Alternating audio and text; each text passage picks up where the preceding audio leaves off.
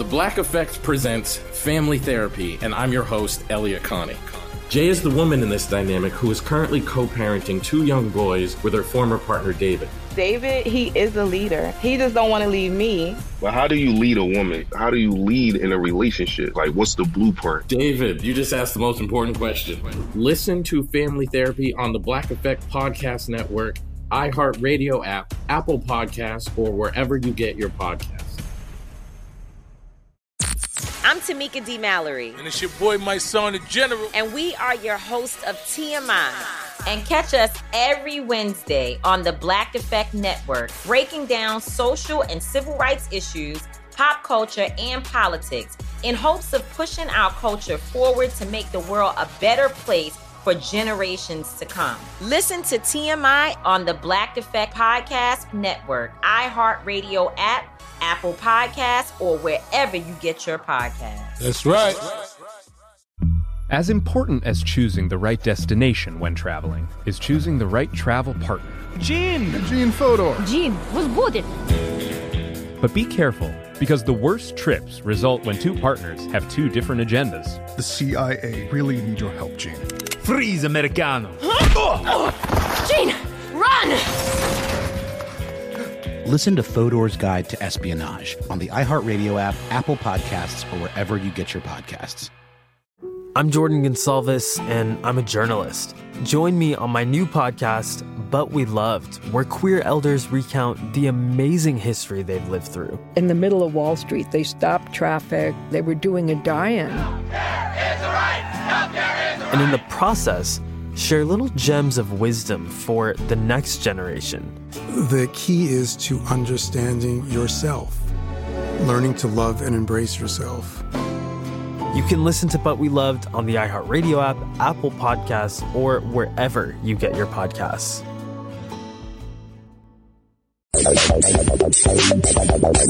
Welcome to Stuff to Blow Your Mind from HowStuffWorks.com.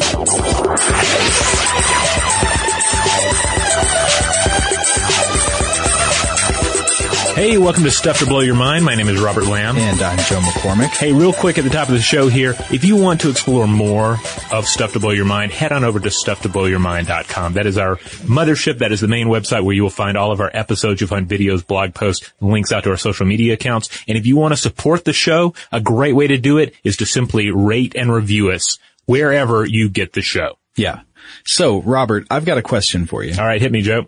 I'm going to take you to a dark place. This might be a little traumatic. Okay. Do you remember 1990s, the Batman movies of the 1990s? Think back to Batman Forever. Ooh, that was a dark time. Directed by Joel Schumacher, starring Val Kilmer as Batman, and Tommy Lee Jones in it as Two-Face, a very manic Two-Face, if I recall. Yeah, he was kind of all over the place with that one, wasn't he? Snarling a lot and kind of whipping his body around in a frenzy.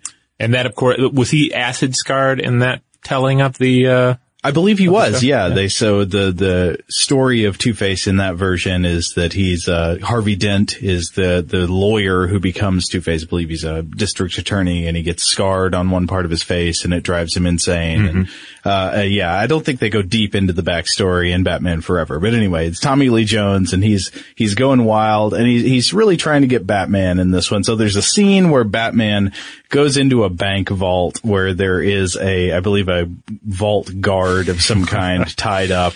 And, when Batman goes in to rescue this guard, the door slams shut and acid starts pouring out of all of I believe out of the safe deposit boxes. Okay. So a lot of people maybe were keeping their precious acid in this vault.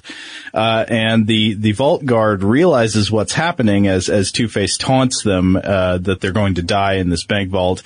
And the guard says, "Oh no, it's boiling acid." There's like a 7-second YouTube clip of this that I watch at least once a week. It's one of my favorites. Yeah, I watched this, for the first time, I think, because I don't know that I've actually seen this Batman film. I was super into the first 2. Yeah, when I was a Batman kid. movies. Yeah, the Burton Batmans were great. And I wanted to get into the Schumacher ones and it didn't work. And I think part of the reason it's not worth it. Is that boiling acid, tightly sums up everything about those films. Well, exactly. And one of the things that I find so funny about it is, well, if Two-Face is trying to kill them, why couldn't it be, oh no, it's boiling water? Right.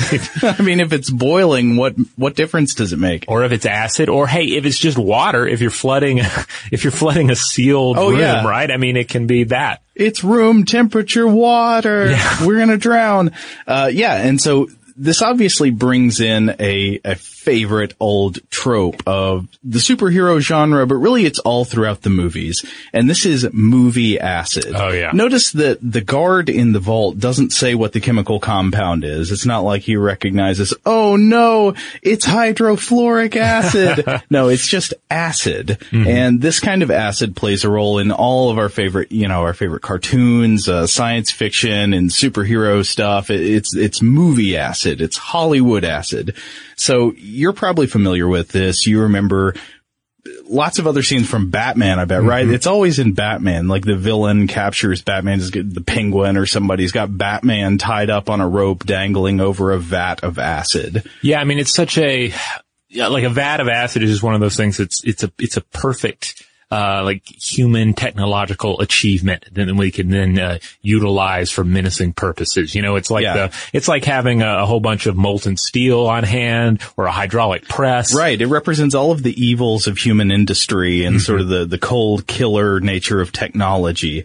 But at the same time, it's a great just sort of like a vertical peril. It's like a thing to have below you. It's like a pit of piranhas or a pit of crocodiles or something. In this case, it's a pit of molecules that want to play nice with all of your skin. So what are the properties of Hollywood acid or movie acid, we might call it? I want to list a few, and maybe you'll have some of your own. Okay, go for it. One of them is that it causes severe and immediate burns to the skin and soft tissues. Does that sound about right? Yeah, just immediate scarification, meltification, and we can run through some examples of that in a minute. Right. So another one is if you put organic material, such as a Batman, into a vat of acid, it will kill and then rapidly dissolve that organism. So it has not only killing and burning powers, but also liquefaction powers. Okay. Yes. You with me so far? Mm-hmm. Another one is that the colors can vary, but it's never clear like water. You notice that? Right. The acid in the movies, it always is usually opaque, usually a shade of green, purple, or orange, I find. Yeah, green, I think, is the big one. And I'll mention a few examples that have instilled that idea in me. But like if I was to draw a picture, doodle something with acid on the side of a piece of paper, it would be green. Yeah, a good example of the green acid is in that classic episode of The Simpsons where Milhouse becomes Fallout Boy. Yes. And there's Radioactive Man. They're filming a scene from the movie. That's real acid. I want to see goggles, people. Yeah, exactly. Goggles, they do nothing. It's great. But another thing about the acid is that it displays ambient bubbling. So you don't have to heat it up. It just naturally boils like a pot on the boil. Well, that's so you can look at it and know that it's acid. Like it's bubbling. It's green. It could not be more acid. Yeah. And of course, the final factor is often kept in a giant vat, though sometimes also kept in something that squirts it out. You want to keep it in an open vat, open top, with some, room to have some sort of a chain system in place and some, pulleys or whatever, however you want to position your, nemesis above it. Right. Now, Robert, tell me your movie acid story. What are your memories from childhood of beloved movie acid? Oh, I have several. But probably the most scarring was at a young age, like too young of an age. I saw RoboCop. Who let you watch RoboCop at a young age? I think it was like an uncle's house, and it was on. But then again, RoboCop is so violent. Uh-huh. It's hard to determine exactly what age during a childhood is appropriate to watch RoboCop, an R-rated ultra-violent picture for which there were toys, and I think still are toys produced. Another thing, to say about RoboCop is that the level of violence in it isn't incidental. It's deliberately hyper-violent, I would say, in a satirical, for satirical reasons. Yeah, it's a great film. But I think back about to my seeing it as a young person, and I'm a little appalled at times. But yeah, there's a scene where, and I'm sure anyone who's seen this has this burned into their mind as well. One of the villain's henchmen gets just coated in acid. I believe his name's Emil. Is that it? Is that his name? I think so, yeah. So Emil gets coated in acid. I don't even remember how it happened. Like, did RoboCop shoot a vat of acid that was behind him in an industrial setting? Well, there's a lot of sort of ambient industry in the movie. It takes place in a dystopian future Detroit, and they're like old factories with what we would presume are just vats of toxic waste and acid hanging around. Yeah, and somehow this guy gets it splashed all over him during a car chase scene. Yeah, and then he comes just zombie-like walking out, shambling, totally meltified. and then a car runs over. Like, there's a second there where you're just horrified. Like, oh, this poor guy. Look at the state he's in. And then, like, RoboCop or one of the villain, I think it's the main villain, hits him with the car, and he just, like, splatters like a water balloon full of blood and goo. Yeah, it's the dad from That 70s Show who hits him with the car. And I never trusted That 70s Show because of RoboCop. I knew what he was capable of. Clarence Boddicker, he's a great villain. Yeah. But so he hits him with the car, and he just turns to liquid. He's like a bag of soup. And I remember the villain, he turns on the windshield wipers. Yeah. Yeah, it's gross.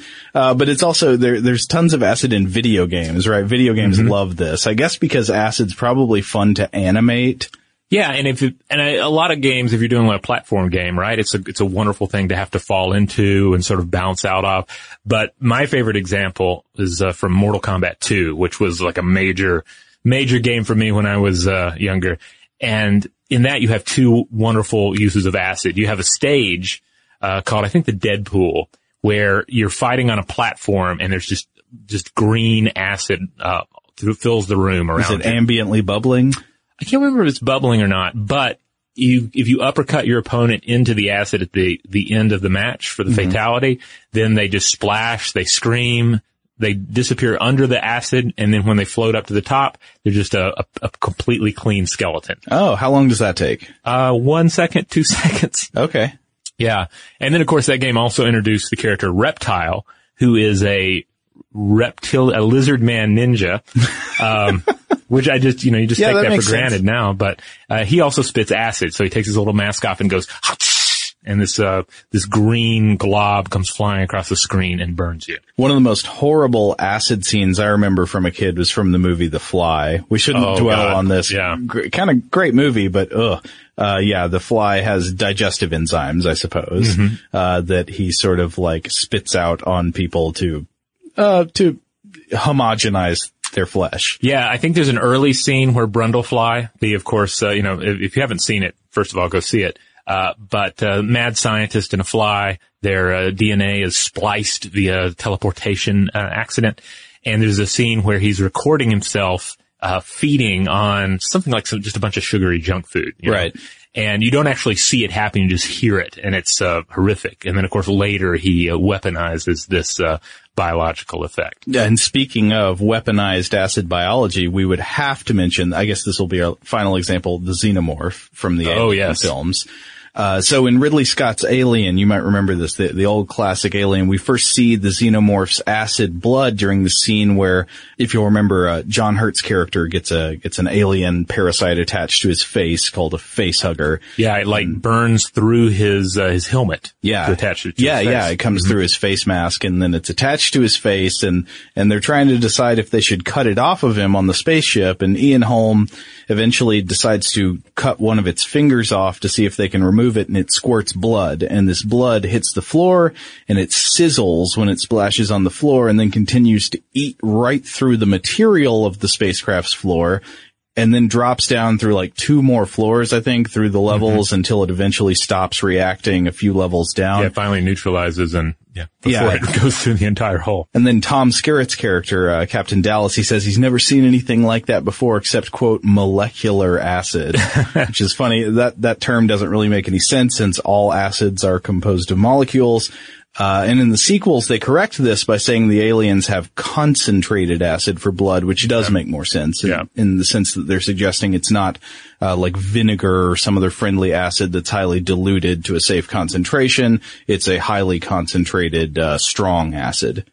But later in this episode, we should explore exactly what might be going on in terms of the alien's blood, how it could be that acidic if there were something truly like that in nature. Yes, we will circle back around to the xenomorphs at the end. But anyway, so why this obsession with acid? We love this stuff. I mean, it keeps showing up in our media all the time, even though we can't be bothered to learn all the chemistry of exactly what chemicals are out there that could do real harm to our body. So it's always just acid. There's some acid. It's just basically like a magical corrosive substance. Yeah, exactly. So we wanted to talk today about the real science of strong acids.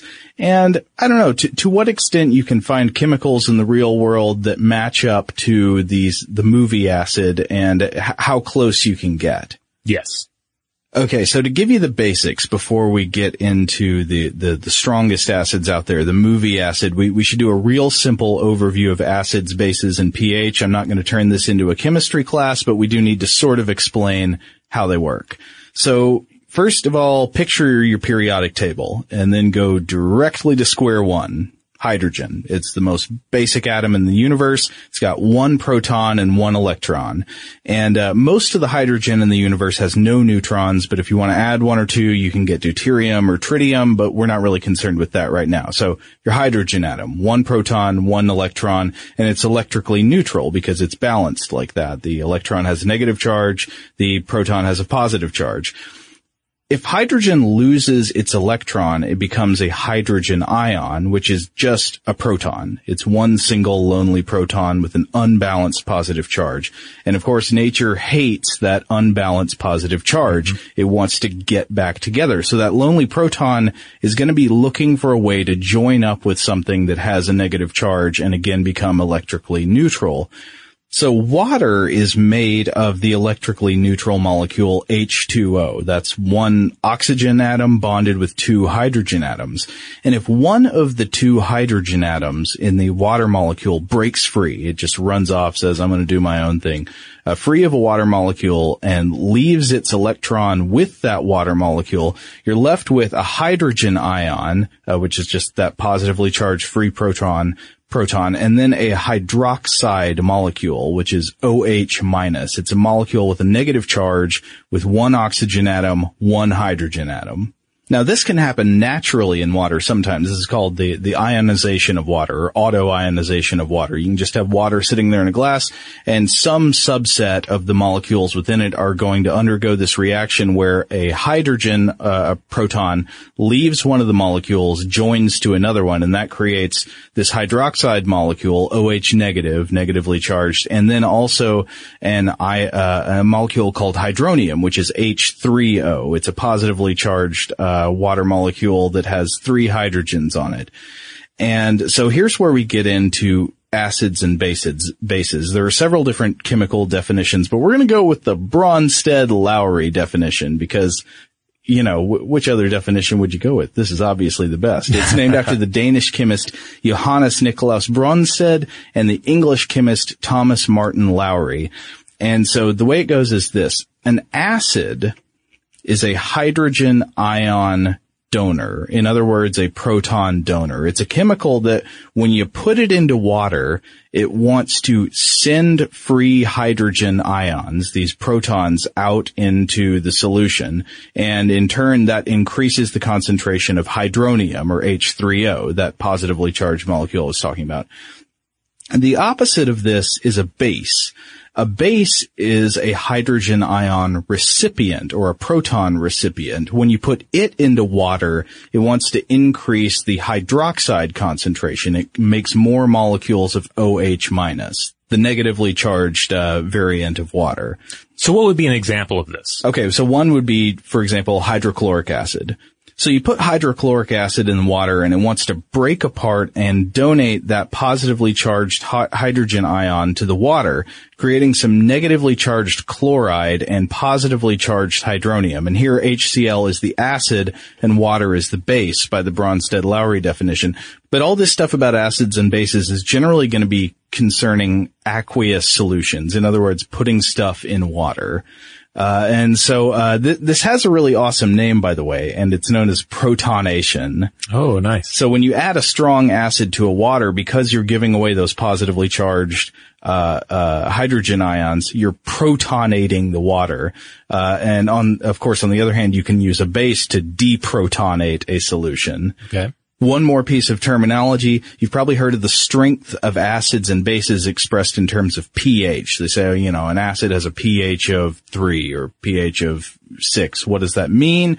pH is just the concentration of those hydrogen ions in a solution. So normal water, that's neutral, and the neutral pH is usually said to be 7. So that would be 1 times 10 to the negative 7 moles per liter of hydrogen ions. And we're not going to stay on this math for a long time, but just to be clear, a mole is just a measure of how many molecules you got in something. And moles per liter would be the concentration of how many molecules you've got per liter of water. Specifically, a mole is 6.02 and then some more numbers, but basically 6.02 times 10 to the 23rd. There's a lot of molecules out there. Yeah. And so this is expressed by saying it has a pH of 7. So if you have a compound with a lower pH, that's going to get more acidic. They donate protons harder. They say, take these protons, take them. I'd like to put that in perspective, what lemon juice is a 2, I believe. Yeah, that's about right. In fact, we can read a few examples of pHs in a minute. And then also on the other end of the scale, compounds with higher pH values are stronger bases. They're more alkaline. They steal protons harder. They're recipients of protons. And so just to give a few examples on the pH scale, I just found an illustration online that gives some basic general ideas. Like we said, distilled water is going to be a 7. It's neutral. That seawater is going to be a little more of a base. It's more like an 8. And then you get baking soda solution. It's a little more. It's like 8 point something. Bleach is going to be like 13. That's a strong base. But then going lower on the scale, acids are going to be things like vinegar is going to be around a 3 or a 4. Orange juice is going to be around a 3 or a 4. It's interesting that vinegar is between orange juice and carbonated beverages, with carbonated beverages being a higher acidic level than vinegar. Oh yeah, they usually say Coca-Cola is pretty darn acid, isn't it? I think that was their original slogan. But, right. Yeah. Taste the acid. And then once you get really low, closer to 0 on the scale, you've got something like battery acid, just really intense, strong acid. Take all the protons, take them all. Right. And that is often where we see at least the idea of Hollywood acids in that area. The idea like, this is battery acid, this is industrial acid, this is highly corrosive stuff that'll pick your skeleton dry. Yeah, but I should point out that we're going to be talking about how strongly acids can dissolve things like organic materials today. And so because the acid that reacts with you does so through a chemical reaction, the chemicals involved matter. So some acids might actually have a lower pH than others, but still be less harmful. For example, hydrofluoric acid, one we're going to talk about today, is one of the most deadly acids out there, but it doesn't necessarily have the lowest pH. Mm-hmm. And then when we're talking about the deadly aspects of acids, another thing that we'll touch on too is that sometimes it's not only the corrosive aspects of the acid, but what happens when it undergoes a chemical reaction, what kind of gases can be emitted. There are some of these examples, you end up with toxic gases that are released when the acid comes into contact with the right substance. Exactly. And another thing tying into hydrofluoric acid, which we're going to talk about a little more in a minute, the danger associated with it isn't just from, say, topical burns. It doesn't just burn you from the outside in and kill you that way. By getting into your skin and then getting into your blood, it can cause systemic problems that can kill you, for example, by causing a heart attack. Right. And prolonged exposure to some of these have also been linked to cancer. So there are a number of ways that these dangerous substances can harm you. Yeah, okay. So let's say, based on everything we've just looked at, you're going to try to dissolve some organic material such as a Batman. Okay. So you have a very strong acid, so you've got a vat of it, and you put that acid into an aqueous solution, meaning water. So you've got your acid dissolved into water, and then you put your Batman in. What's going to happen to your Batman? Well, depending on the makeup of the solution, what's probably going to happen is that the acidic solution will begin breaking the chemical bonds of molecules on the outer surface of the Batman so that, the excess of protons and charged molecules can form bonds with other molecules in that Batman material. And assuming it can eat through the Batman suit, it's going to start hacking up the lipids and the protein molecules in the Batman's skin, forming new chemical bonds and slowly turning this imbalanced acid-water Batman solution into a more homogeneous gloop, basically. Bat gloop. Yes. However, there are probably some materials in the Batman and the Batman suit that will not react with the acid, meaning you're not likely to end up with a perfectly homogeneous mixture. You might get some gloop with some lumps in it. Okay. Essentially, the villain's acid just wants to bring Batman into equilibrium. Isn't that a nice way of thinking about it? Yeah, he is definitely a character out of balance with the world. Right. And so unless somebody perhaps comes along with a dump truck full of a weak base like baking soda to pour in and neutralize the solution, that's what's going to happen. Though I'm not sure exactly how that would work out for the Batman if he's still in the vat while they're neutralizing it. Ooh, yeah. Would there be an explosion? An eruption? I don't know. I think the classic Batman TV series, of course, with its rigorous approach to science, you would probably see Robin show up, dump the base in, everything would turn to a big foam, and there would be like a foam slippery dance fight party. Pow! Yeah. Everybody does the twist. All right, we're going to take a quick break, and when we come back, we're going to look at a rogues gallery of dangerous acids. Shout out to Astepro for sponsoring this episode and providing us with free samples. Rob, as the local host with allergies here, they sent you some of their nasal spray to treat your allergies. What was your experience like? Yeah, that's right. I always wrestle with the pollen a bit when it rolls in during the spring, so they sent me the little nasal spray. I tried out the product, and yeah, it sure did help me get on top of my symptoms for the day. And it's so fast acting, it was already kicking in before I left the house. Astepro is a first-of-its-kind nasal allergy spray. It's the fastest 24-hour over-the-counter allergy spray. It starts working in 30 minutes, while other allergy sprays take hours. Astepro is the first and only 24-hour steroid-free allergy spray. Astepro delivers full prescription-strength indoor and outdoor allergy relief from nasal congestion, runny and itchy nose, and sneezing. Get fast-acting nasal allergy symptom relief with Astepro. Go to asteproallergy.com for a discount so you can get Astepro and go today. ASTEPRO allergy.com. Astepro and go. Use as directed for relief of nasal congestion, runny nose, sneezing, and itchy nose due to allergies. Mother's Day is right around the corner, and in true She Pivots fashion, we're highlighting moms who've dedicated their lives and their pivots to supporting mothers. The iconic Christy Turlington will join us to talk about launching Every Mother Counts after pivoting from her 90s supermodel days. And later, the co-CEOs of Baby to Baby will share how they're addressing the needs for millions of babies and moms. So tune in and subscribe to She Pivots. New episodes out every Wednesday. Listen to She Pivots on the iHeartRadio app, Apple Podcasts, or wherever you get your podcasts.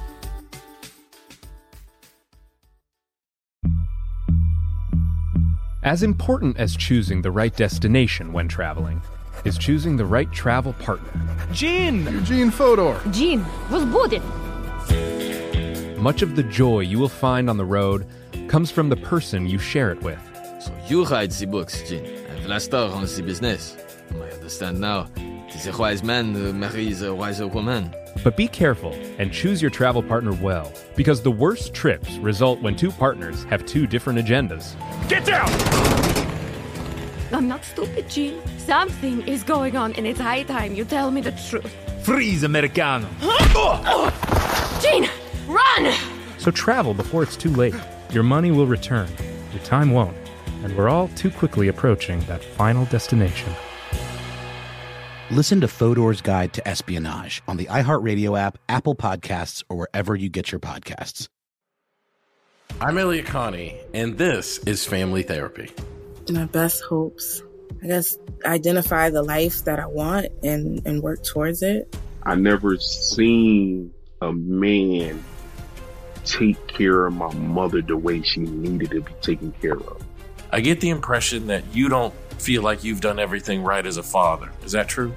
That's true, and I'm not offended by that. Thank you for going through those things, and thank you for overcoming them. Thank God for deliverance.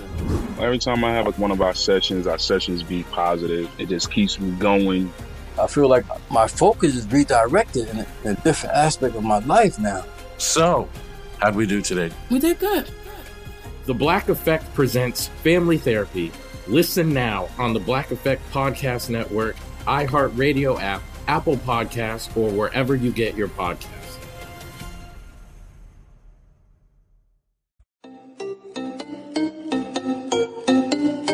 All right, we're back.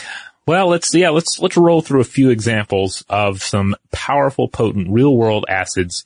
And again, we're going to try not to just really chemistry class you too much on these, but we're going to, roll through some of the basic, health ratings and attributes of these substances. Well, we talked about, early on the idea of these acids that occur in biology. And one acid that definitely occurs in biology is hydrochloric acid. Oh, yes. HCl. So this is going to be a bond between hydrogen and chlorine, and it gets the job done. And I want to note that these properties are coming off of the MSDS, it's a material safety data sheet. It's a good sheet. Yeah, if you're interested in pretty much any substance, any chemical substance, you can generally find an MSDS on the internet for this, and it can be a little bit interesting, a little bit technical, depending on how much of it you read.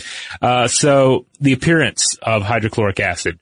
It would not work in a Mortal Kombat game because it's colorless, though it is a fuming liquid. Has a pungent odor of hydrogen chloride, which means your dude in the bank vault with Batman might be able to sniff it out. Yeah. And when it comes to its solubility, infinite solubility in water, with slight evolution of heat. Not necessarily boiling, but slight evolution of heat. Right. And so the MSDS comes with these ratings. It's a great rating system. It's kind of like the MPAA for acids. Know what you're getting ahead of time. Yeah, exactly. Most of the ones we looked at use the J.T. Baker SAFT data scores, essentially giving it like it's kind of like character classes in Dungeons and Dragons, right? It's health rating, it's flammability rating, reactivity rating, contact rating, etc. I'm not going to deal with all these, but as far as hydrochloric acid goes, its health rating is a 3, which is severe, like a poison level. Yeah. 0 on flammability. Reactivity rating is a 2. Contact rating is 3. That means it's severe, it's corrosive. Do not touch it. So you need to, if you're handling this stuff in the lab, you need some protective measures in place. Yeah, it's highly corrosive, so it's dangerous for us to inhale. If we should not come into contact with it on our eyes, on our skin. Do not ingest it. You don't want to undergo chronic light exposure to it either. And then, when it's heated to decomposition, it emits toxic hydrogen chloride fumes and will react with water or steam to produce heat and toxic and corrosive fumes. Yeah, but of course, as I mentioned earlier, despite all this, you've got hydrochloric acid in your body. That's right. I mean, this is the stomach acid. This is part of you. And really, that's an important thing to keep in mind with acids in general. Like, acids are part of our chemical world. Yeah. Acids are part of the chemistry of life. They're part of our biochemistry, in varying degrees. So, yeah, even though we like to position acid in that vat of man-made peril, it's really just a part of our world. So, parietal cells produce hydrochloric acid in our body. It's a strong acid, helps you break down your food. The acid in your stomach is so concentrated that if you were to place a drop on a piece of wood, it would eat right through it. No way. Yeah. Really? Yeah. Wow. And the G cells produce gastrin, a hormone that facilitates the production of hydrochloric acid by the parietal cells. So the stomach, because of course one of the big questions is, well, why doesn't the acid in our stomach consume us, right? Yeah. Well, the stomach is protected by the epithelial cells, which produce and secrete a bicarbonate-rich solution that coats the mucosa. Okay, so that's taking the method of saving the Batman by dumping a bunch of baking soda into the vat. Yeah. It's, putting in a base. Exactly. The bicarbonate is an alkaline. A base neutralizes the acid that's secreted by those parietal cells, producing water in the process. And this continuous supply of bicarbonate is the main way that your stomach protects itself from autodigestion. and the overall acidic environment of your tummy. So it sounds like this process of creating the base to neutralize it is not something you want going wrong in your body. Right. Yeah. That's why you generally want a good balance in your stomach chemistry. Yeah. Okay. So hydrochloric acid, that's nothing to be toyed around with. Right. But there are stronger and more dangerous acids out there. And I think maybe we should move on. So if hydrochloric acid was sort of the, the Riddler of the acid rogues gallery, I think it's time to move on to the Joker. Yes. The Joker would definitely be sulfuric acid. Darn right. Yeah. And this is one, I would say of all the acids, their technical names, sulfuric acid is the one that is most commonly used in fiction. Granted, not without a real deep understanding of what it is, but like the name itself sounds a little scary. Sulfur, it's hellish, right? Sulfuric. Yeah. The name itself sounds a little bit evil. Well, chemically, it's H2SO4, so that's hydrogen with sulfur and oxygen, and it forms this molecule that is very, very keen to protonate. Oh, yes. So it's a clear, oily liquid. It's odorless. So sorry, Bank Vault dude. Yeah. Both of these so far are clear, right? Yeah. Nothing green. Why not green or orange? It's also miscible with water, which means that it forms a homogeneous mixture when added to water. Liberates a fair amount of heat. And it's highly corrosive and dangerous to humans just across the board, much like hydrochloric acid. So how does it compare in terms of the rating? So hydrochloric acid, for the health rating, we had a 3, and for the contact corrosivity rating, we had a 3, right? Right. 3 on both. Yeah, and had a 2 for reactivity. Yeah. And a 0 for flammability. This time around, we have another 0 for flammability. However, reactivity went up from a 2 to a 3, so we have severe water reactivity here. And then as far as health rating goes, we have another 3, so it's just as severe. It's poisonous.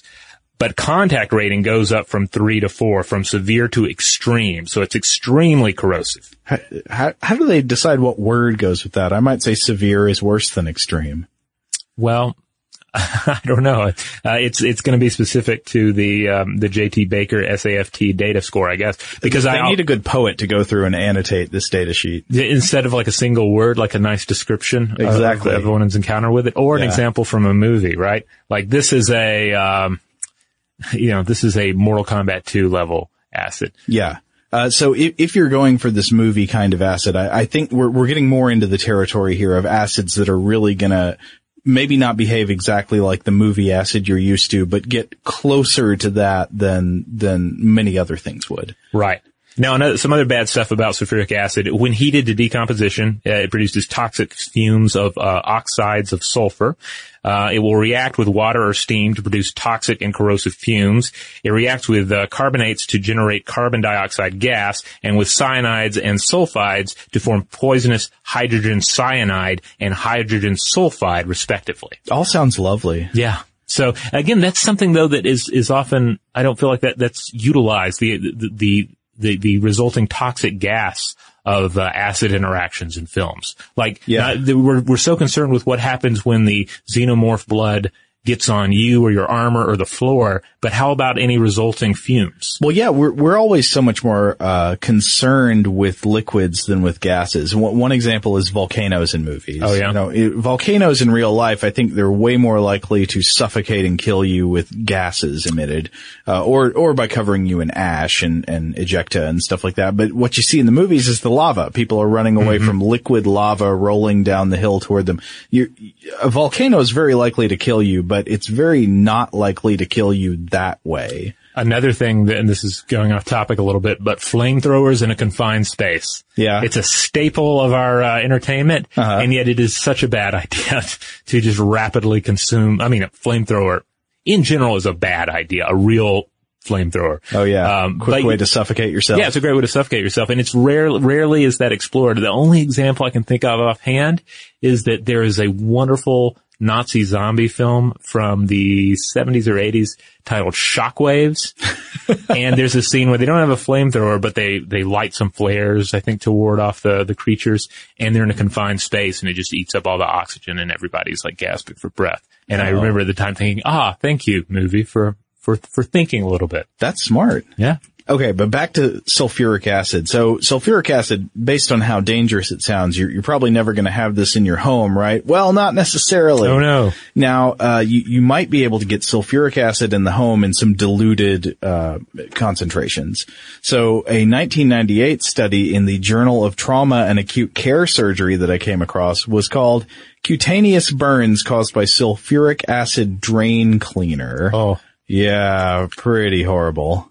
So a lot of the commercial drain cleaner you're going to be getting is actually going to be based on a strong base rather than a strong acid. So it might have something kind of like lye in it to dissolve materials in the drain, to do some alkaline hydrolysis and clear it out, get all that hair and gunk out of there. But also there are some preparations made with strong acids, such as highly concentrated solutions of sulfuric acid. And some people will sell these and you can buy them. And this has caused accidental, and sometimes intentional burns in the home. So this study looked at a period of 13 years ending in May 1996, looking at children and adults who sustained sulfuric acid burns in the home through products like these. And it looked at 21 patients. There were 13 kids and 8 adults. And I just want to read the results. They say in 8 instances, the sulfuric acid burn was accidental, whereas in 13 cases, sulfuric acid was used as a weapon. Median total body surface area burned was 5%, or a range of 1% to 25%. Approximately 50% of burns involved the face and the neck. Skin grafting was required in 14 patients, or 66%, and it's estimated that nationwide approximately 3,000 injuries per year are related to drain cleaners, and that 1/3 of these involve cutaneous burns. So this is one kind of scary fact about what sulfuric acid can do outside of the lab. Yeah, and this does remind me that in a lot of films and TV and certainly in horror literature, drain cleaner is often used as that kind of household horror. Yeah. This thing that is when used correctly is certainly just a part of our lives and we don't think about it, but if you turn it around, it becomes this horrible, inhuman thing. And I should also point out, some people might have missed this in this episode because it was kind of, maybe we were bearing the lead a little bit. But the most recent Creepypasta episode that Christian and I did gets into the issue of acid attacks and the restoration of surgical restoration of individuals who have experienced acid attacks. Yeah, so it mentions the grafting that was mentioned in this study. And so that's a horrible thing to think about it in real life being used as a weapon. Probably doesn't behave exactly the same way we do see the movie acid behaving, or certainly not as rapidly, but at the same time can cause very severe burns and damage to the body. So it's not something to mess around with. Indeed. But next, let's look at one more rogue in our rogues gallery of dangerous acids. And I think this one's going to be one of the most interesting. This is hydrofluoric acid, or HF, made of a bond of hydrogen and fluorine. Let's look at the MSDS scores here on this one. So, health rating. Our previous 2 examples were both 3, which were severe. This one is a 4. This one is extremely poisonous. This one also has a 0 on flammability. Its reactivity rating is a mere 2, so that's down from 3 that we had on sulfuric acid. And then its contact rating is a 4, extremely corrosive, just like sulfuric acid. Yeah. So it's a colorless fuming liquid. It has a very acrid odor. Do not breathe the fumes. Mm-hmm. And it is infinitely soluble. Now this stuff, because of the nature of it, the hydrogen fluorine bond, or the hydrogen fluoride, it has a very unique sort of reactive profile. That's right. On contact with metals, it liberates hydrogen gas. On heating to decomposition, it can yield toxic fumes of fluorides. And it attacks glass and other silicon-containing compounds. It reacts with silica to produce silicon tetrafluoride, which is also a hazardous colorless gas. Yeah. Now, we should linger on that last fact for a moment, because what did we say here? Hydrogen fluoride can dissolve glass. Yeah. Most of the time, glass is great for storing chemicals because it's very non-reactive. You can put stuff in a glass container and it'll sit there. It doesn't react with what's inside it. Glass is made of mostly silicon dioxide, silica, same stuff as, a lot of rocks and sand.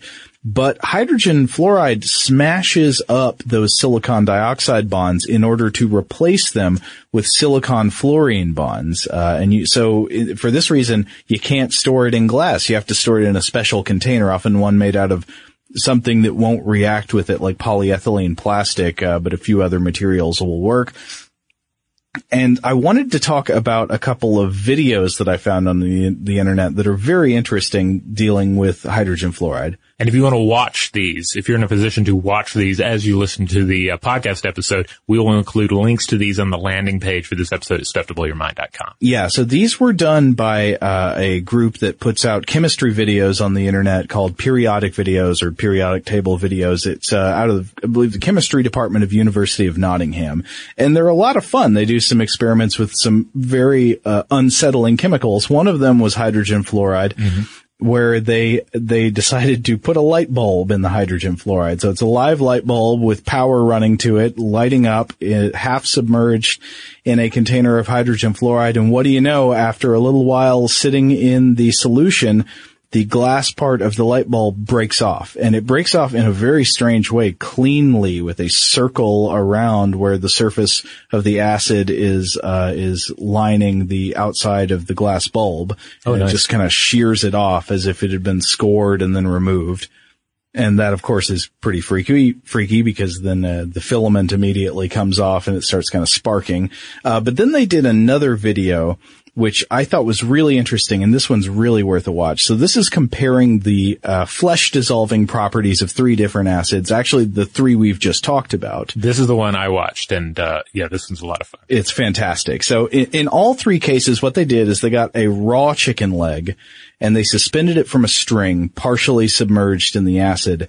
And then the states of the 3 chicken legs are monitored. And the 3 acids they did, like we said, are the ones we've just talked about: hydrogen chloride, or HCl, sulfuric acid, or H2SO4, and then hydrofluoric acid, or HF. Now, the sort of, the profile we saw affecting the chicken leg was very similar for the hydrogen chloride and the sulfuric acid, wouldn't you say? Yes. They seem to do the same thing, which is that after about 5 minutes, not really any noticeable changes. I'm sure if that chicken leg could feel, it probably wouldn't feel good, but you don't really notice any burning on the outside. After 30 minutes, still nothing really noticeable. So this already is not exactly lining up with what we know about movie acid, right? Right, and these are our best and our brightest acids. Yeah, exactly. But overnight, some really interesting stuff started to happen with these two. So the previously clear solution takes on a dark pigment. And the part of the chicken that has been submerged has turned into this dark, viscous jelly that drips off of the bone when you lift it up. And then after that, they went whole hog, where they cut the string and just dunked the whole chicken leg in, and it's gross. It just continues to darken the acid solution, turn it into this gloopy, darkened jelly, and it sort of begins to liquefy the outer layers of the chicken leg. Don't know what would have happened if they'd just kept it going for weeks. After a day, it was not looking good. Right. It was thoroughly unappetizing. That is for sure. Yeah, I don't know. People just don't. For some reason, you want to eat a piece of chicken, and you don't want to eat some chicken jelly, but yet you like grape jelly. Yeah. Well, there are different jellifications of flesh that are consumed, aren't there, in like French cuisine? Oh, I suppose so. Yeah, that's right. What's it called? Aspic. Yeah. Ugh. Okay. Moving on now. So that's hydrogen chloride and sulfuric acid, but the real strange one contributing here is the hydrofluoric acid. This being the one that we just covered, the one that dissolves glass. Yeah. And so similar profile at the beginning. After 5 to 30 minutes, really not any significant observed changes. Like we said, it probably, if you could be that chicken leg, it would not be pleasant, but just looking at it, nothing strange seems to have occurred. But again, overnight, some really crazy stuff starts to happen. Unlike the other 2 acid solutions, which darkened and took on the red pigment, this acid solution remains clear. And the part of the chicken leg submerged in the acid has sort of partially disappeared and has a white discoloration along the sheared away surface that looked to me, I don't know what you thought about this, it looked to me like frost or freezer burn. Yeah, it did have that kind of appearance. Yeah, and then also the entire rest of the leg has become discolored. So all of the red pigment in the muscle, it looks like it's just been drained away. And even the part way up out of the acid has become pale white with greenish spots. It's lost its pink pigment. And then after they drop the whole thing in, when they cut the string, it looks almost like extremely overcooked boiled chicken. Yeah. Pale white all over except for a little part sticking out which looks green and diseased. Like just the worst example of steamer tray lunchroom chicken legs you could possibly imagine. Yeah, and so I do recommend the video because the chemist who they talk to in the video has a theory about why this happens, and I'm not going to repeat his theory, but it's worth checking out. It's pretty interesting. He also has wonderful, like, frizzy white hair. He's just a fabulous example of a British scientist. Yeah. Okay. All right, we're going to take a quick break, and when we come back, we will get into the realm of superacids, and then we will reconverge with the xenomorph.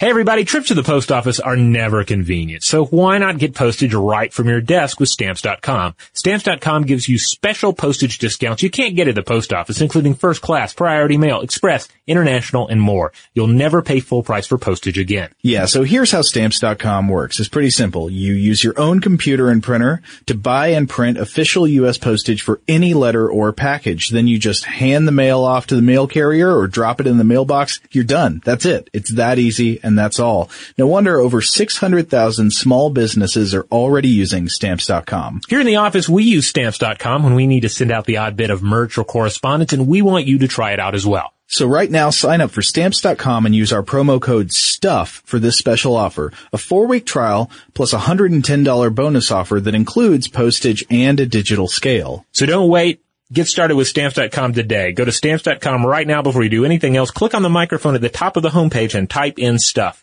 That's Stamps.com, enter STUFF, and start mailing things. Okay, here's a question.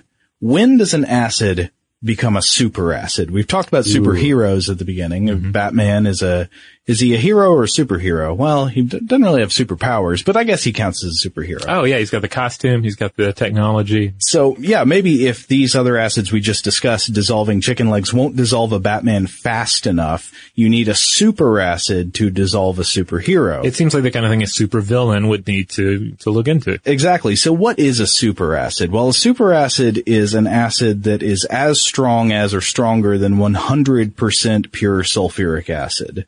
And why would you ever have anything like this? What's the point of it? Well, acids are an incredibly important catalyst in the chemical industry, which is maybe why they're in, in these industrial settings in big open vats. Yeah. But they have a number of applications and potential applications in fuel cell technology and the chemical and petroleum industry. So, for instance, acids don't usually react with hydrocarbons, such as oil, petroleum, but superacids do. Yeah. And so we figured it's worth looking up. What's the strongest acid known to humankind? There is an answer to this question, right? It is fluoroantimonic acid, or HSBF6. Then this is, as far as we know, the strongest superacid on Earth. So what's the deal with it? So this is made by combining hydrofluoric acid with antimony pentafluoride. And this is going to sound crazy, but the resulting acid is billions of times stronger than sulfuric acid. Yeah, it's billions and billions of times, or just many orders of magnitude stronger than sulfuric acid. That is crazy. Obviously, something we don't exactly know. Like, I couldn't find any videos that were clearly real of people dealing with this stuff. I couldn't find a lot of first-person accounts of people dealing with it. There's some research materials about it, but they don't really get into what exactly would happen by combining this with stuff. I imagine if you dipped a Batman in it, some stuff would go down. Yeah, I mean, we found numbers that were kind of all over the place, and there's no MSDS score for this. There's no SAFT data on this, so we can't even look at numbers that put it, they make a comparison between it and 100% sulfuric acid. Right, but just based on what we do know about it, I think it's safe to assume that this stuff is incredibly dangerous, and dipping a Batman in it would have some consequences. But you might be wondering, with an acid that strong, something that reactive, how would you even store it, right? Because with just the hydrogen, just with the HF, you've got this problem where you're dissolving glass containers. So what do you use to store it? This was an interesting piece of information I found cited in several sources. You can actually store it with something you keep around the house. It's something with a solid bond that really doesn't want to let go and bond with other stuff. It's Teflon, PTFE, so polytetrafluoroethylene. It's PTFE, and that's just a fluorine carbon bond molecule it's very monogamous. It just doesn't want to go bond with other stuff. Interesting. All right, so if you are battling a lizard ninja that may or may not have super acid in its body, wear your Teflon ninja costume to battle it. Exactly. Okay.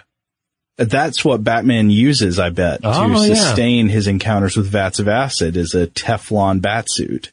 So this would be what McBain's underwear was made of, in that scene we were talking about from The Simpsons, because when the flood of acid washes him away and throws him through, I think, Milhouse's, trailer, the acid quickly eats off all of his clothing except for his underwear. Yeah. Well, I'm sure that was done for, network, censorship reasons rather than scientific accuracy reasons. But it could be, Teflon underwear protects you from the acid. Though I don't know if that would work with every acid. That's true. I just have to assume if it works for the strongest acid in the world, it's going to be generally pretty effective. All right. So Joe, at this point, we've talked about what Hollywood acids look like. Yeah. We've talked about the real properties of acids, and we're already seeing how they don't really match up to our Batman dissolving needs. Doesn't mean they're not dangerous. Some of them are certainly incredibly dangerous, but they don't behave exactly like we want them to make Batman burn. Mother's Day is right around the corner, and in true She Pivots fashion, we're highlighting moms who've dedicated their lives and their pivots to supporting mothers. The iconic Christy Turlington will join us to talk about launching Every Mother Counts after pivoting from her 90s supermodel days. And later, the co-CEOs of Baby to Baby will share how they're addressing the needs for millions of babies and moms. So tune in and subscribe to She Pivots. New episodes out every Wednesday. Listen to She Pivots on the iHeartRadio app, Apple Podcasts, or wherever you get your podcasts.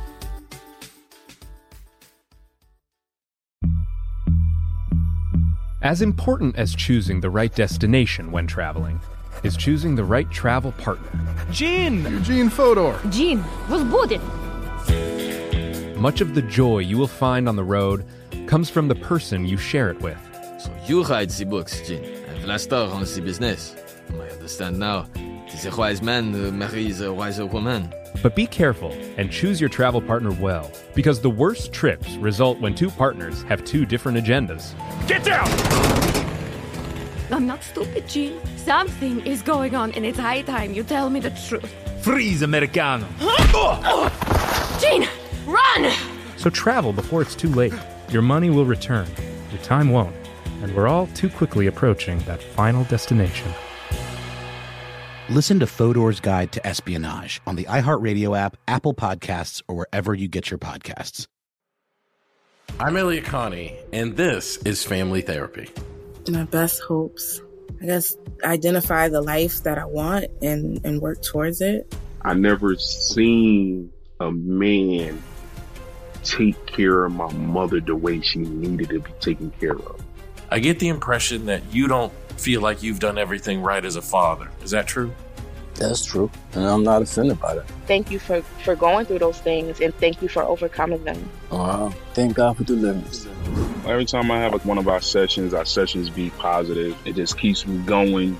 I feel like my focus is redirected in a different aspect of my life now. So, how'd we do today? We did good. The Black Effect presents Family Therapy. Listen now on the Black Effect Podcast Network, iHeartRadio app, Apple Podcasts, or wherever you get your podcasts. I'm Tamika D. Mallory. And it's your boy, my son, the General. And we are your host of TMI. New year, new name, new energy, but same old us. Oh, yeah. And catch us every Wednesday on the Black Effect Network, breaking down social and civil rights issues, pop culture, and politics, in hopes of pushing our culture forward to make the world a better place for generations to come. But that's not all. We will also have special guests to add their thoughts on the topics, as well as break down different political issues with local activists in their community. If you like to be informed and to expand your thoughts, listen to TMI on the Black Effect Podcast Network, iHeartRadio app, Apple Podcasts, or wherever you get your podcasts. That's right. Well, are there other things in our natural world that do behave like these fictionalized substances? Well, still probably not exactly. You're not going to get the green, bubbling, instant dissolving you kind of thing. But in many cases, I think if you want a chemical that burns through human flesh more like it does in the movies, what you want is not necessarily a strong acid, but a strong base on the opposite end of the pH scale, such as lye, which would be usually sodium hydroxide, NaOH, or potassium hydroxide, KOH. And so I want to bring to your mind a scene from a movie you might or might not have seen. You've seen Fight Club, right? Oh, yes. Mm-hmm. You remember the scene in Fight Club where Brad Pitt and Edward Norton, they're sitting around a table and they're making soap, because this is a plot point in the movie. And one of the ingredients in making soap, and this is true, is lye. And in the scene, Brad Pitt, he takes Edward Norton's hand and he kisses him on the hand, and then he pours lye across the wet spot where his lips were. Uh-huh. And this causes a reaction that begins to burn Edward Norton's hand. And for the sake of, a kind of macho and somewhat grandiose sense of carpe diem, Brad Pitt convinces Edward Norton to just sit there and endure the pain of the chemical burn instead of washing off the lye. And he also tells him that washing it off with water would only make it worse, and eventually he uses vinegar to neutralize the acid. Now, you shouldn't take your chemical safety information from a podcast. We are not chemical safety experts, and you should always consult those real experts before dealing with strong acids or bases. But from everything I've read, Brad Pitt's wisdom about the vinegar here is not exactly true. It is true that a strong base like lye is activated in the presence of water, and that you can use acids to neutralize bases. But if you've got lye on you, my non-expert opinion is that your first priority is just get it off you. Get it off your skin as fast as possible, rather than running around looking for a crate of lemons to squeeze on and neutralize it. Washing it off with water would be one way, but you just want it off your skin as fast as possible. Also worth pointing out that commercial vinegar is mostly water. It's acetic acid, but it's highly diluted with water. But yes, in any case, this is an example of what strong bases can do to the skin. And in some ways, the scene is kind of accurate. Like a strong base like a lye in the presence of water on the skin can definitely burn you. It can cause bad chemical burns, and can definitely truly dissolve human flesh under the right conditions. This is one thing we also see the movie acid being used for. It's like the mafia hitmen in the movie have some vat of acid in their basement, and they whack somebody and they put them into the vat of acid and it dissolves them. Right. But studies have actually shown that if you really want to dissolve a human body, we're not trying to give anybody pointers on how to commit murder and dispose of evidence. This is just science presented by the Mafia Science Institute in New York. Yeah. Apparently the better way to do that would be with a strong base rather than a strong acid for fully dissolving flesh. And one piece of evidence for this is something we've actually talked about on the podcast before. You remember the episode we did last October about the future of the dealing with human remains? Yes. And green burials and stuff like that. And so one method we talked about is known as alkaline hydrolysis. And this is a method of disposing of cadavers. It's used by lots of medical facilities. And there's increasing interest in using it as a cheaper and greener alternative to traditional burial and cremation. And essentially it goes like this. You put the body into a pressurized chamber that contains a mixture of water and lye. So here's your strong base. And then you heat the chamber to around 160 degrees Celsius or, over 300 degrees Fahrenheit. And the body is liquefied in just a few hours, and it can be washed down the drain. And any remaining bone fragments, they can be pulverized and dealt with however you want. But now, obviously, the heat and the pressure here are playing a big role in what's going on, but the strong base is crucial. It's an MVP dissolver of organic material such as a human body or an animal carcass or a Batman. And so one of my suggestions is that maybe we should start replacing movie acids in our fiction with movie bases. I think part of the problem is that acid sounds cooler. Acid is more, even though I think most people know that you have acids and bases. Yeah. It's like just the word itself, acid. Yeah. Instead of like base. Like which one is just like linguistically potent? Yeah. For fictional purposes, which one sounds scarier, to be protonated or to be deprotonated? Yeah. And then, of course, acid, I mean, we talk about, oh, well, that person has a really, acidic attitude or something. It's like right.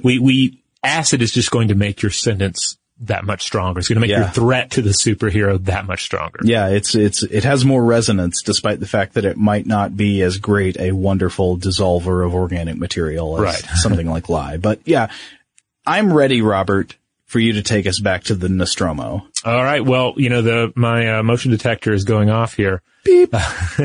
Beep. I think it's actually coming from inside the room at this point. So yeah, let's talk about the xenomorph. Yeah. Okay. So we mentioned this earlier in the episode. This is one fantastic example of movie acid. I think it's probably my favorite movie acid is the alien's blood, right? Yeah. I mean, it's so well utilized and feels like a real threat and helps to just position the creature.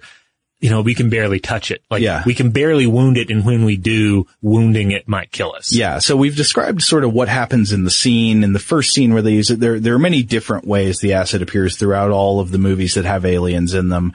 But it typically always burns and dissolves things. You don't want to get it on you. It might kill you. It might burn you. But is there anything we can relate this acid to in the real world? Could an organism really behave this way, and what might its acid blood be? Well, this is a fantastic question. But before I get into it, I do want to mention that, as a fun note, there is an older monster, perhaps the most famous, monster in Western literature, that also boasted corrosive blood, and that's Grendel. Oh, wow. Yeah.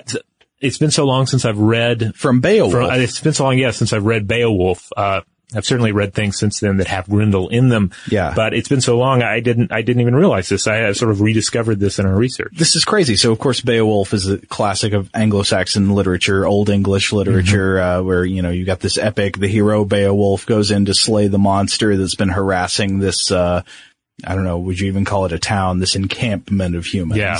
And so what's the deal? So he goes in to slay Grendel and he encounters some acid blood? Yeah, basically, like he ends up getting this special sword, and then at the end he rips off Grendel's arm, wounds him, follows Grendel back to his lair, cuts his head off. And then the blood from the beheading, it melts the blade. This is a translation, obviously, but the sword blade began then, the blood having touched it, contracting and shriveling with battle. Icicles, 'twas a wonderful marvel that it melted entirely.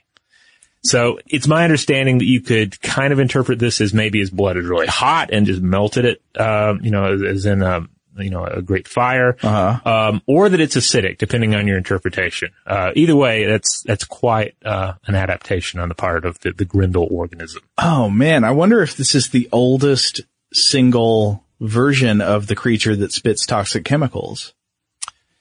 Maybe, I can't think of another mythic creature that has this. They breathe fire, but there's certainly fire breathing, but as far as acids or something that is corrosive, that is, destroying the weapons that are used against it, I can't think of one offhand. Yeah. Crazy.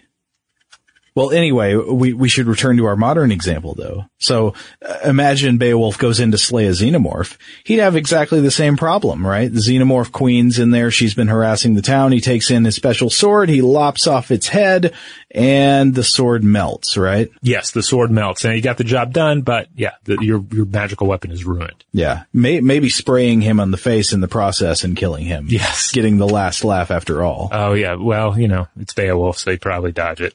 I always have this thing. I always sympathize with Grendel. I've yet to see an adaptation of the story where I'm like, oh yeah, Beowulf's a good dude. I can get behind him. I always sympathize with the monster. Well, I mean, Grendel's the loner. Well, maybe one of the first places we should look to see what the alien's blood might be would be to look behind the scenes in the movie and see, okay, so how do they create the special effect? In the Alien movies, you see the aliens spill their blood, like in the first movie, in Ridley Scott's film, you see it spill on the floor, it burns through the floor, and it just keeps burning through floors until finally it stops. What was going on there? Well, I found some accounts online of where this special effect came from, and supposedly it was created by the Alien special effects supervisor Brian Johnson, and the acid effect was essentially a combination of some various chemicals, and then that was applied to, and this is pretty clever, styrofoam floors. Oh, okay. They made styrofoam hull, I don't know what, styrofoam stuff that would be the floors of the ship, and then spray painted it silver to make it look like it was metal. What's the name of the company, the corporation? Weyland-Yutani. Maybe they're just super cheap, and they're like, cheap styrofoam ships. That's great. I'm sure that's what it was, but in any sense, so what was it made of? Well, the blood they had was made of chloroform, acetone, cyclohexylamine, and acetic acid, which is vinegar, pretty much. Acetic acid is diluted to create vinegar, and then some other compounds. But I thought this is funny because acetic acid, yes, of course, is an acid diluted in water to make vinegar with some other flavorings. Acetone is not an acid. That's neutral pH of 7. Cyclohexylamine is a base. And then of course it had chloroform and stuff. And apparently it eats through styrofoam all right, but it probably wouldn't eat through a real spacecraft's hull. Mm-hmm. And one of the big reasons it eats through styrofoam is probably the presence of acetone. I don't know if you've ever seen videos of what happens when you pour acetone on a styrofoam wig head or something like that. I don't think I've seen those videos. No. If you ever want to make a head melt for a bunch of children, this is a fun party trick. But just don't get any of the. Well, I'll keep that in mind for my son's 5th birthday. Yeah, so like here's the head of your enemy, and you just pour some acetone on that styrofoam head, and it just oh no, it melts. Oh, so it works great for a special effect, but probably would not work for a real organism that wanted to melt through metal and plastic and all of the other stuff that probably makes up a ship. Yeah, and want is a good. It's a good verb to use here because, of course, that brings up the question, like, well, how does this occur? Is this an evolved trait? Is this an engineered trait? What is the origin of the xenomorph then, depending on how these work?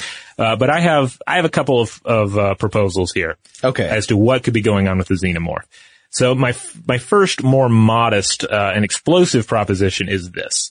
And I'm sure that this doesn't match up to everybody's, interpretation of the franchise or every entry of the franchise. But here's the thing. Okay. So we see the thing bleeding acid when it's harmed. Right. You shoot it, cut it, whatever, acid shoots out. And of course we also see it using the acid offensively occasionally, such as when that face hugger, melts through the glass, dome on the helmet. Oh yeah. It didn't have to cut itself to do that. Right. It somehow just utilized it, right? Secreted this. So what if this isn't the creature's blood at all, really? Not properly, but rather an acid stored throughout the body to react to physical harm, that in turn harms the attacker. That's interesting because it wouldn't have to be the blood, would it? I mean, this wouldn't have to be the substance that's circulating molecular oxygen to the body tissues. Right. It wouldn't be serving other purposes in the body. It would be there expressly, to rupture during physical harm to harm or destroy the attacker. Yeah. And the thing is, we see something very similar, really identical in terrestrial termites and ants,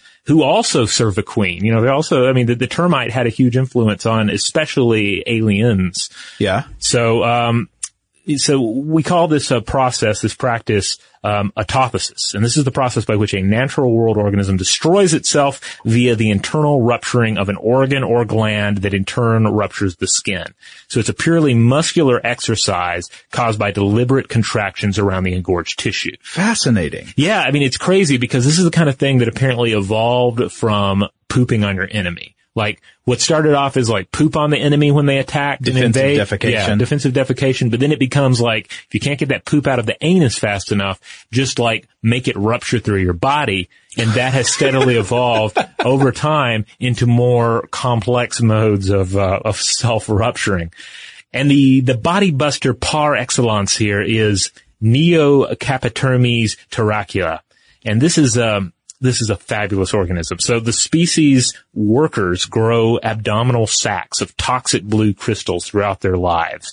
But these explosive backpacks, as some studies refer to them, are most pronounced in elderly workers. So, okay. So as they become less useful to the colony, they sort of turn into the suicide bombers. Exactly. Like, you have dull and useless mandibles. You're really not that much use, but you've become a stockpile for toxic substances. And that becomes your purpose. When enemies invade, the termite mound, they just rush forward. The invaders then bite into their bodies. And that's when the blue crystals combine with, salivary secretions to produce a deadly chemical weapon. Huh. So, that would mean that the xenomorph here would simply boast a system of pressurized acid tubes, and it's merely the rupture of those tubes that we see, and is therefore an act of autophasis. So this would be like highly concentrated stomach acid or something else that has evolved into this defensive mode. Yeah, and of course we do see from our own stomach, so like we talked about earlier, that it's possible for a body to contain within it some concentration of acid that would be very damaging if we encountered it externally or in the wrong part of the body. You just need specialized cells along whatever, body tissues containing it to buffer it, essentially, to keep it from reacting with the rest of the body. Exactly. Now, of course, all of this is taking a very terrestrial approach to it. It's taking a very carbon-biased, water-biased approach. Yeah. But of course, not all modes of life, not all biochemistries out there are necessarily based on carbon or based on water. So we might have to take it a bit further. What sort of organism might have blood that is either incidentally or adaptively corrosive, at least to our sort of flesh? Well, perhaps they're silicon-based life forms as opposed to carbon-based. So even here on Earth, we have silicic acid, which is a very weak acid in our hair, our nails, our epidermis.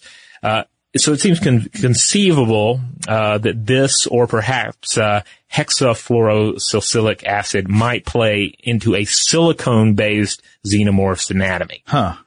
And this is the exact sort of biochemistry that could enable a life form to thrive in a sulfuric acid-rich environment.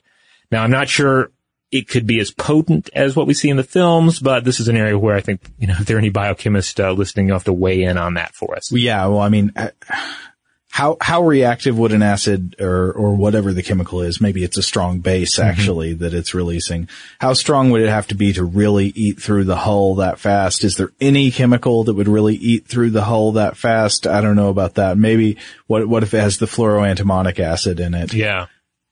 And the thing is, for a defense, if you're thinking about something that has evolved this as a basic defense against humanoid creatures that are at least semi-human. Yeah. Like you wouldn't need a very strong acid, or base at all to just like get in their eyes and give you a moment's advantage in some sort of an altercation. Right. But anyway. It seems as if it's an organism perfectly conceived to be unkillable on a spaceship for plot purposes. Yeah. Indeed. It is a perfect organism. Now, some experts, including the late great Carl Sagan, have speculated that alternate astrobiologies could still entail carbon, but depend on something other than water as the solvent, such as ammonia or perhaps hydrofluoric acid. What? Yeah. And of course, this is crazy because we mentioned the facehugger burning through the presumably glass helmet. Yeah. And what does hydrofluoric acid do? But it can break down glass, as we mentioned. Yeah, of course. Now it does take a while. Yes. Again, one of the things that's always not quite matching up right between the movie acid and the acid in the real experiments we're talking about is just rapidity. Yes. It's just the time it takes to dissolve things. Right. Everything's instant in the films, and it doesn't seem to be that way with real chemistry. So here's a quote from Sagan in 1980's Cosmos, his book. Perhaps elsewhere some solvent other than water is used. Hydrofluoric acid might serve rather well. Although there is not a great deal of fluorine in the cosmos, hydrofluoric acid would do a great deal of damage to the kind of molecules that make us up. But other organic molecules, paraffin waxes, for example, are perfectly stable in its presence. I like your Carl Sagan voice. It's not that great of a voice. What we need Chuck to come in and do his Kermit the Frog voice. Oh, yeah? Which I think also sounds very Sagan-y. I don't think I've ever heard that one. Oh, you should ask him to do a little Kermit, but read some Cosmos. I think your Carl Sagan's pretty good, man. Don't put yourself down. All right. Well, Sagan's not the only one to chime in on this. Plenty of other biochemists have also looked at possible alternate biochemistries, and they've presented sulfuric acid as a possibility. So it's certainly more cosmically common. Yeah. So it would make sense.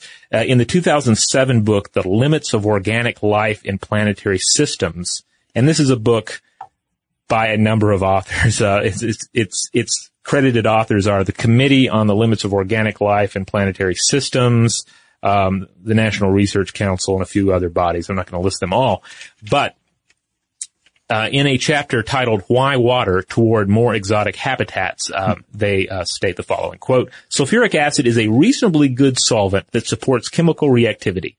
Sulfuric acid is known to exist above Venus, where 3 cloud layers at 40 to 70 kilometers are composed mostly of aerosols of sulfuric acid, about 80% in the upper layer and then 98% in the lower layer. The temperature, about 310 Kelvin at about 50 kilometers altitude at about 1.5 ATM, is consistent with stable carbon-to-carbon covalent bonds." Huh. So the take-home here is that, yes, it is conceivable that we would have a carbon-based life form in which the solvent is sulfuric acid.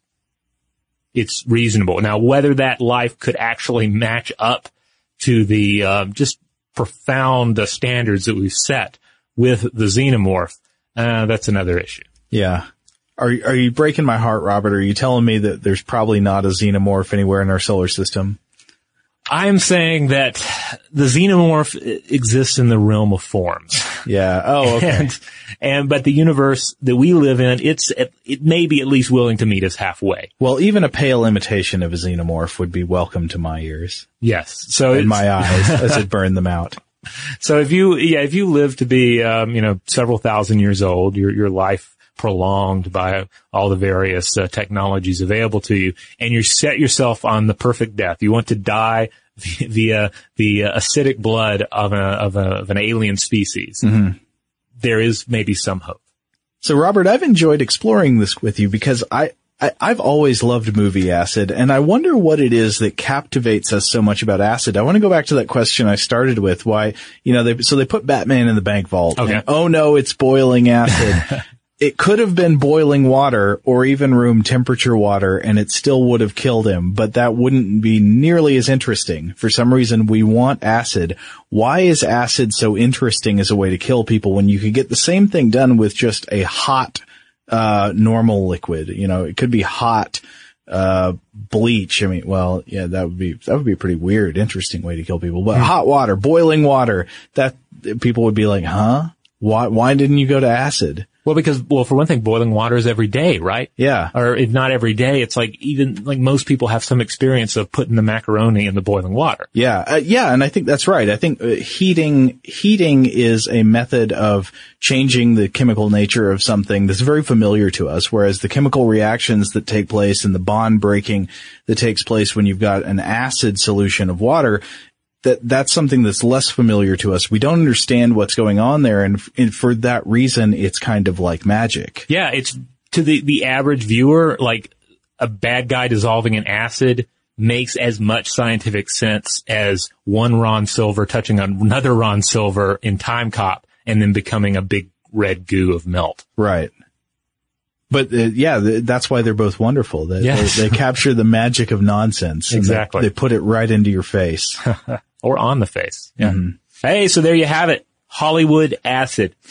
So again, you want to check out more episodes of the podcast. You want to check out the links we were talking about, some related material. Head on over to StuffToBlowYourMind.com. That's where you'll find all our podcasts, including this one. The landing page will have some cool links to related content on the site and off the site. The website will also have videos, blog posts, links out to our social media accounts such as Facebook and Twitter. We are Blow the Mind on both of those. We're Stuff to Blow Your Mind on Tumblr and Instagram, I believe. So check those out as well. And if you want to get in touch with us with feedback on this episode or any other, or you want to let us know what your questions or ideas are, you can always email us at blowthemind@howstuffworks.com. For more on this and thousands of other topics, visit howstuffworks.com.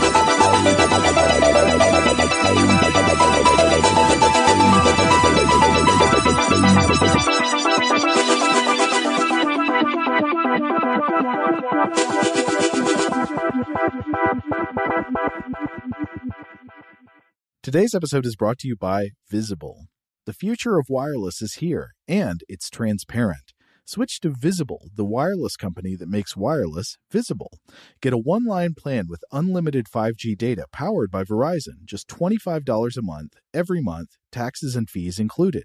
No hidden fees, no surprises, no, really. What are you waiting for? Get with the times and switch to Visible at Visible.com. Monthly rate on the Visible plan for data management practices and additional terms, visit Visible.com.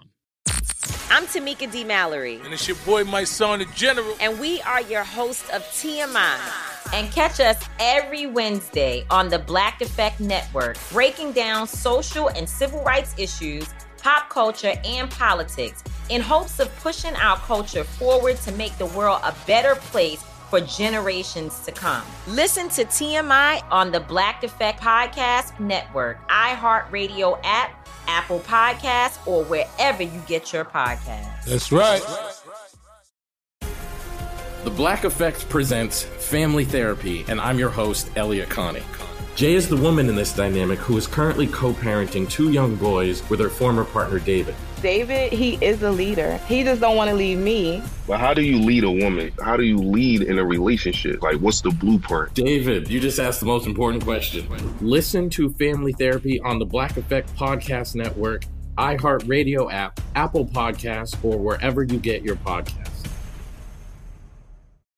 As important as choosing the right destination when traveling is choosing the right travel partner. Eugene Fodor. Gene, was good. But be careful, because the worst trips result when 2 partners have 2 different agendas. The CIA really need your help, Gene. Freeze, Americano. Gene, run!